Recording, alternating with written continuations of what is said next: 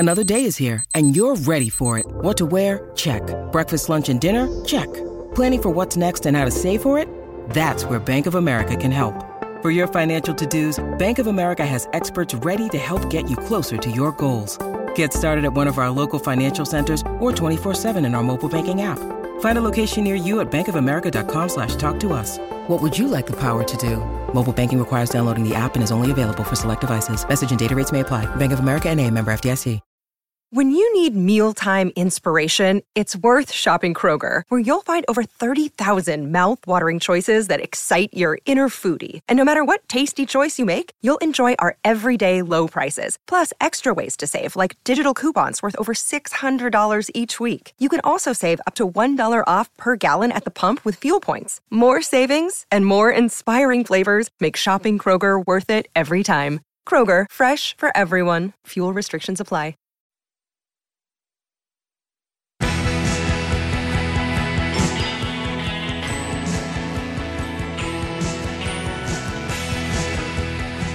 Live across Australia on SEN Track. Giddy Up with Gareth Hall.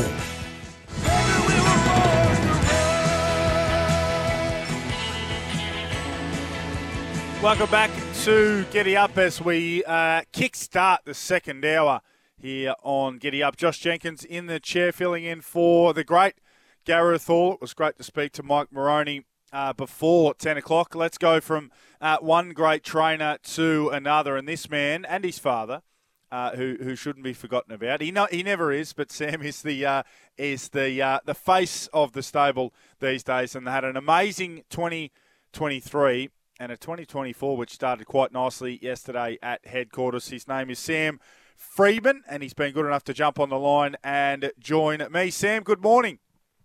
Morning, Josh. 2023 was pretty good, and I imagine it's going to be hard to top, particularly when you mention the words without a fight. But the new year started quite nicely because a couple of your gallopers were very, very good yesterday in Glentanius and Bel Air. Yeah, they were. No, the team have done a good job. They've been working very hard over the sort of Christmas and festive period, which is jam-packed with racing, and it's a lot of work for them.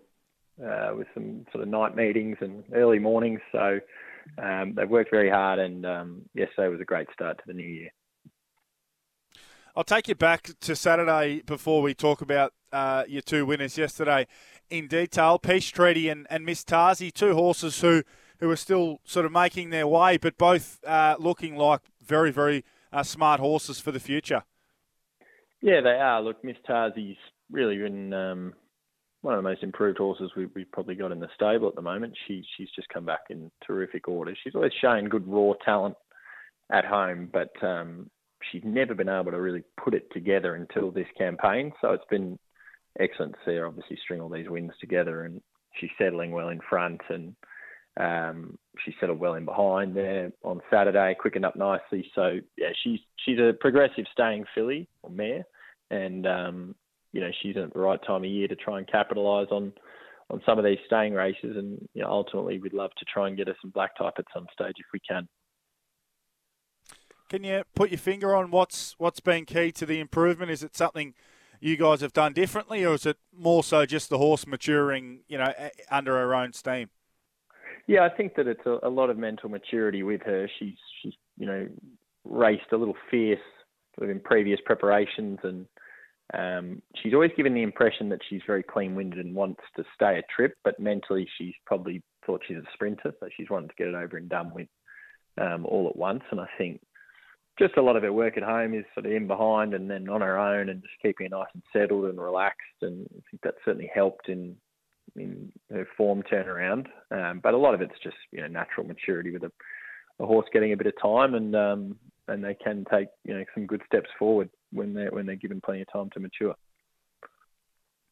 And Peace Treaty was a good performance as well. 3 from 4 now this filly, so she's starting to build a pretty impressive little resume and picked up plenty of that nice Vobis gold money, which is always handy for the owners as well. Yeah, it is. That Vobis scheme's brilliant for all these horses that are that can get it. So she's she's going to head down a path of trying to capitalise on that prize money for the next sort of 6 months as well. There's a really rich Vobis race down the straight worth $750,000 that could be front of mind. But she's a smart filly that's, she was a good winner at Mornington, when we sort of restrained her a little bit. And I think she really showed her best asset, which is just being able to let roll and dictate. Showed a really good turn of foot. She's probably suited by the way that the valley cambers, and she got a little bit of a breather in the middle stages. But she is a smart filly, and ultimately you'd love to get her as well as Miss Tarzi into a black type race. But as you said, she's Vobis, and there's just so much prize money there for her. So we'd be silly not to go down that path. Plenty of options for her, whichever way you go. And then yesterday, Glentanius. Now, I was at Moonee Valley working a couple of weeks ago, and some of the yard watchers were saying that he was a little playful, let's say, before his performance there. It didn't seem to, it didn't affect his performance at all. He came out and won nicely. He was a little better behaved, I believe, yesterday, and won equally as well over 2,800 metres. So was that just one out of the box for him that day at the Valley? Did something just irritate him or have him jumping for joy? Because I guess typically when you see that in a stayer, you'd get a bit nervous. Yeah, he's a funny horse. He's just sort of got a lot of energy to burn, and he's had a pretty busy period. He's been running frequently, and he's handling his racing very well. He can just sort of have a buck and kicks out behind, which he actually started doing in the gates yesterday when he was getting a little bit impatient. So I think it's just him sort of feeling well and letting everyone know that he's feeling in good order. So yesterday a little more settled, obviously on a quick enough backup, and he'd had a fair bit of racing. So that was good to see, because he needs to be doing everything right once you get out to these trips. And obviously once we go up in class, there's no margin for error. So good to see him relax and get into a rhythm. Damien Lane just has a really good rapport with him, gets on so well with him, and that makes a really big difference. Now, there'll be the obvious questions about how far he can go and how good he can be, but he certainly yesterday, as you look to tick the box out to 2,800 metres, he settled beautifully. He looped that field. Now, I guess you can argue some of those horses, don't necessarily win out of turn, but he absolutely looped them and won very, very comfortably, a 2-length victory. So you had to be very impressed and very excited with what you saw yesterday from him. Yeah, absolutely. And look, it was a real long-range plan that sort of came off. Basically, after his first up run, we headed towards this race, and he's got him with a really low weight, and still managed to keep probably the best jockey at the meeting on. So it really all worked out for him. He's certainly a better class of horse than what his rating had him at, so he was well handicapped. And from here we might look towards a Roy Higgins, something like that, which is the end of March. It's worth $500,000, and it's a golden ticket into the Cup. So that's potentially a target race for him from here. And how we get there, we'll just sit down and work it out. But he's pulled up really well this morning, which is good. So we'll start plotting a path towards that.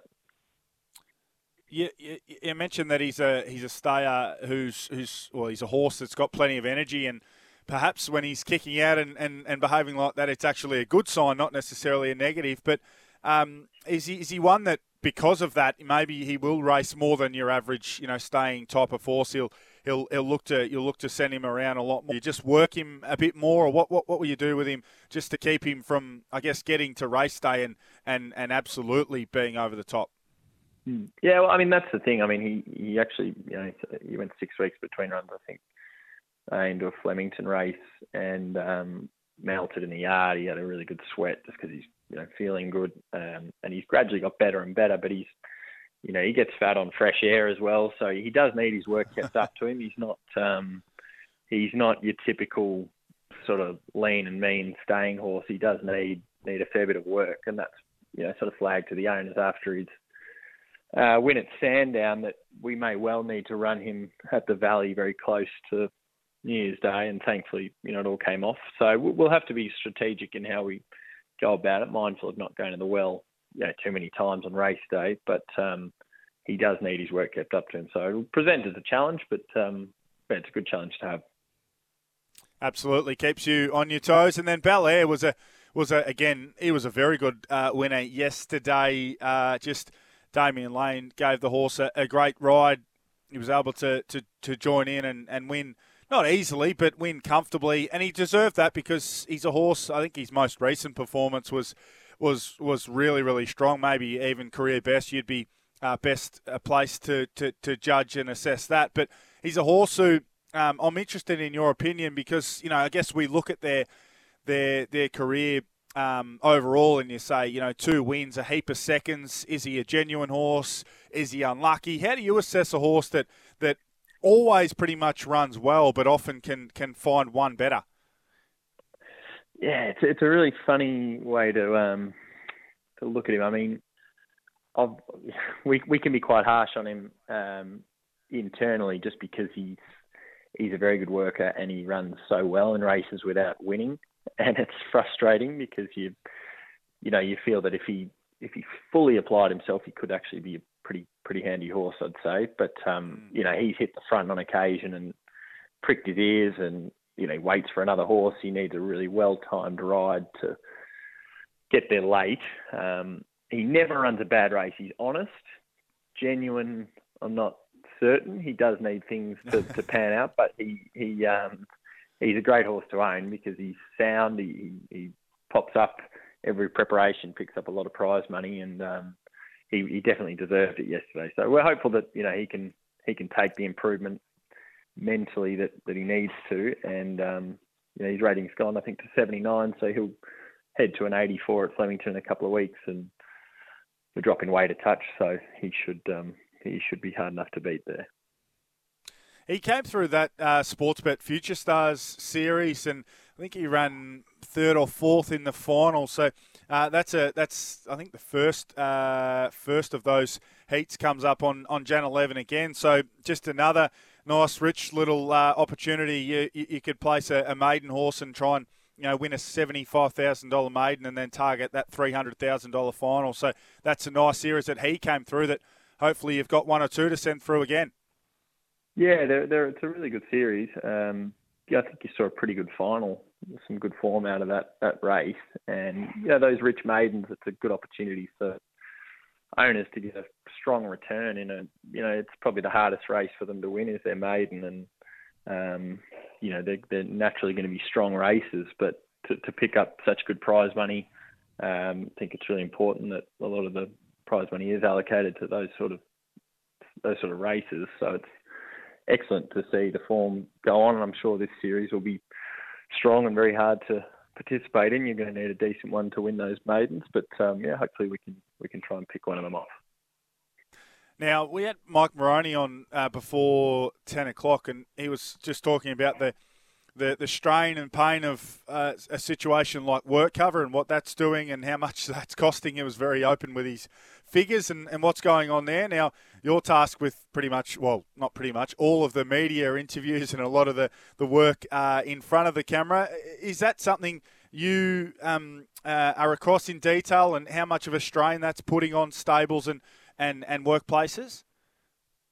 Absolutely. I think, Mike would be best placed to make comment on that. He's been in the game for a very long time and knows exactly how it all works. And I think every trainer and every business is feeling the pinch in that regard. So it is, it's pleasing to see something being done about it because, I think for probably small and middle-sized trainers, it's a real challenge and, something that's needed to be addressed for a little while. So it is nice to see that something's hopefully going to happen.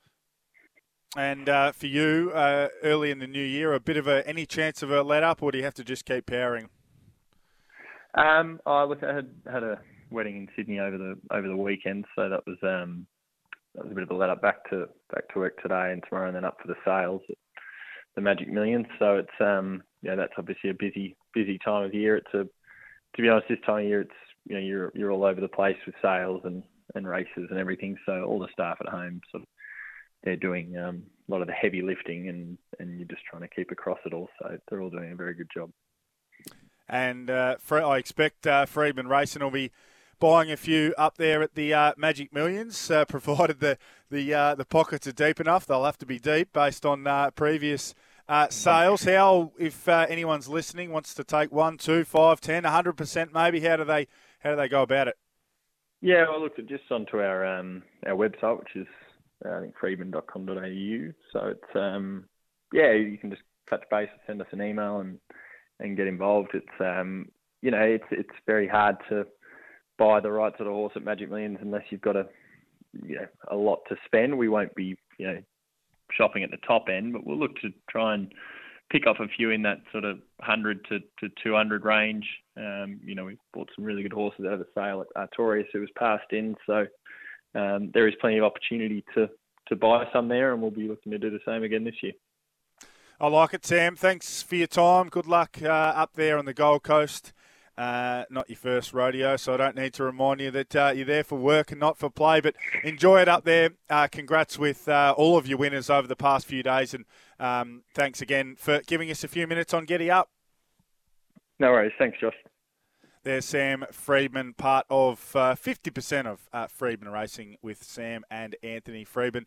Always great to speak to, always open and honest with the assessments of his horses. And I thought he assessed Bel Air fantastically well. He's a horse who he always runs well and he always goes close, but he doesn't always win. And yesterday was his day with Damien Lane aboard, carried the 62 kilos and got the job done in the George Watson, that 1,400-metre race yesterday at Flemington. So, I thought he assessed that horse incredibly well. So thanks to Sam for his time. It's a little bit of a compressed bag of tips after the break, but that's exactly where we are going. We're going to start off with Mickey Gannon, then we're going to go to Mitchy Lewis. Darren Carroll's got a tip for us in the trots as well. So quick break, and then we fire up bag of tips.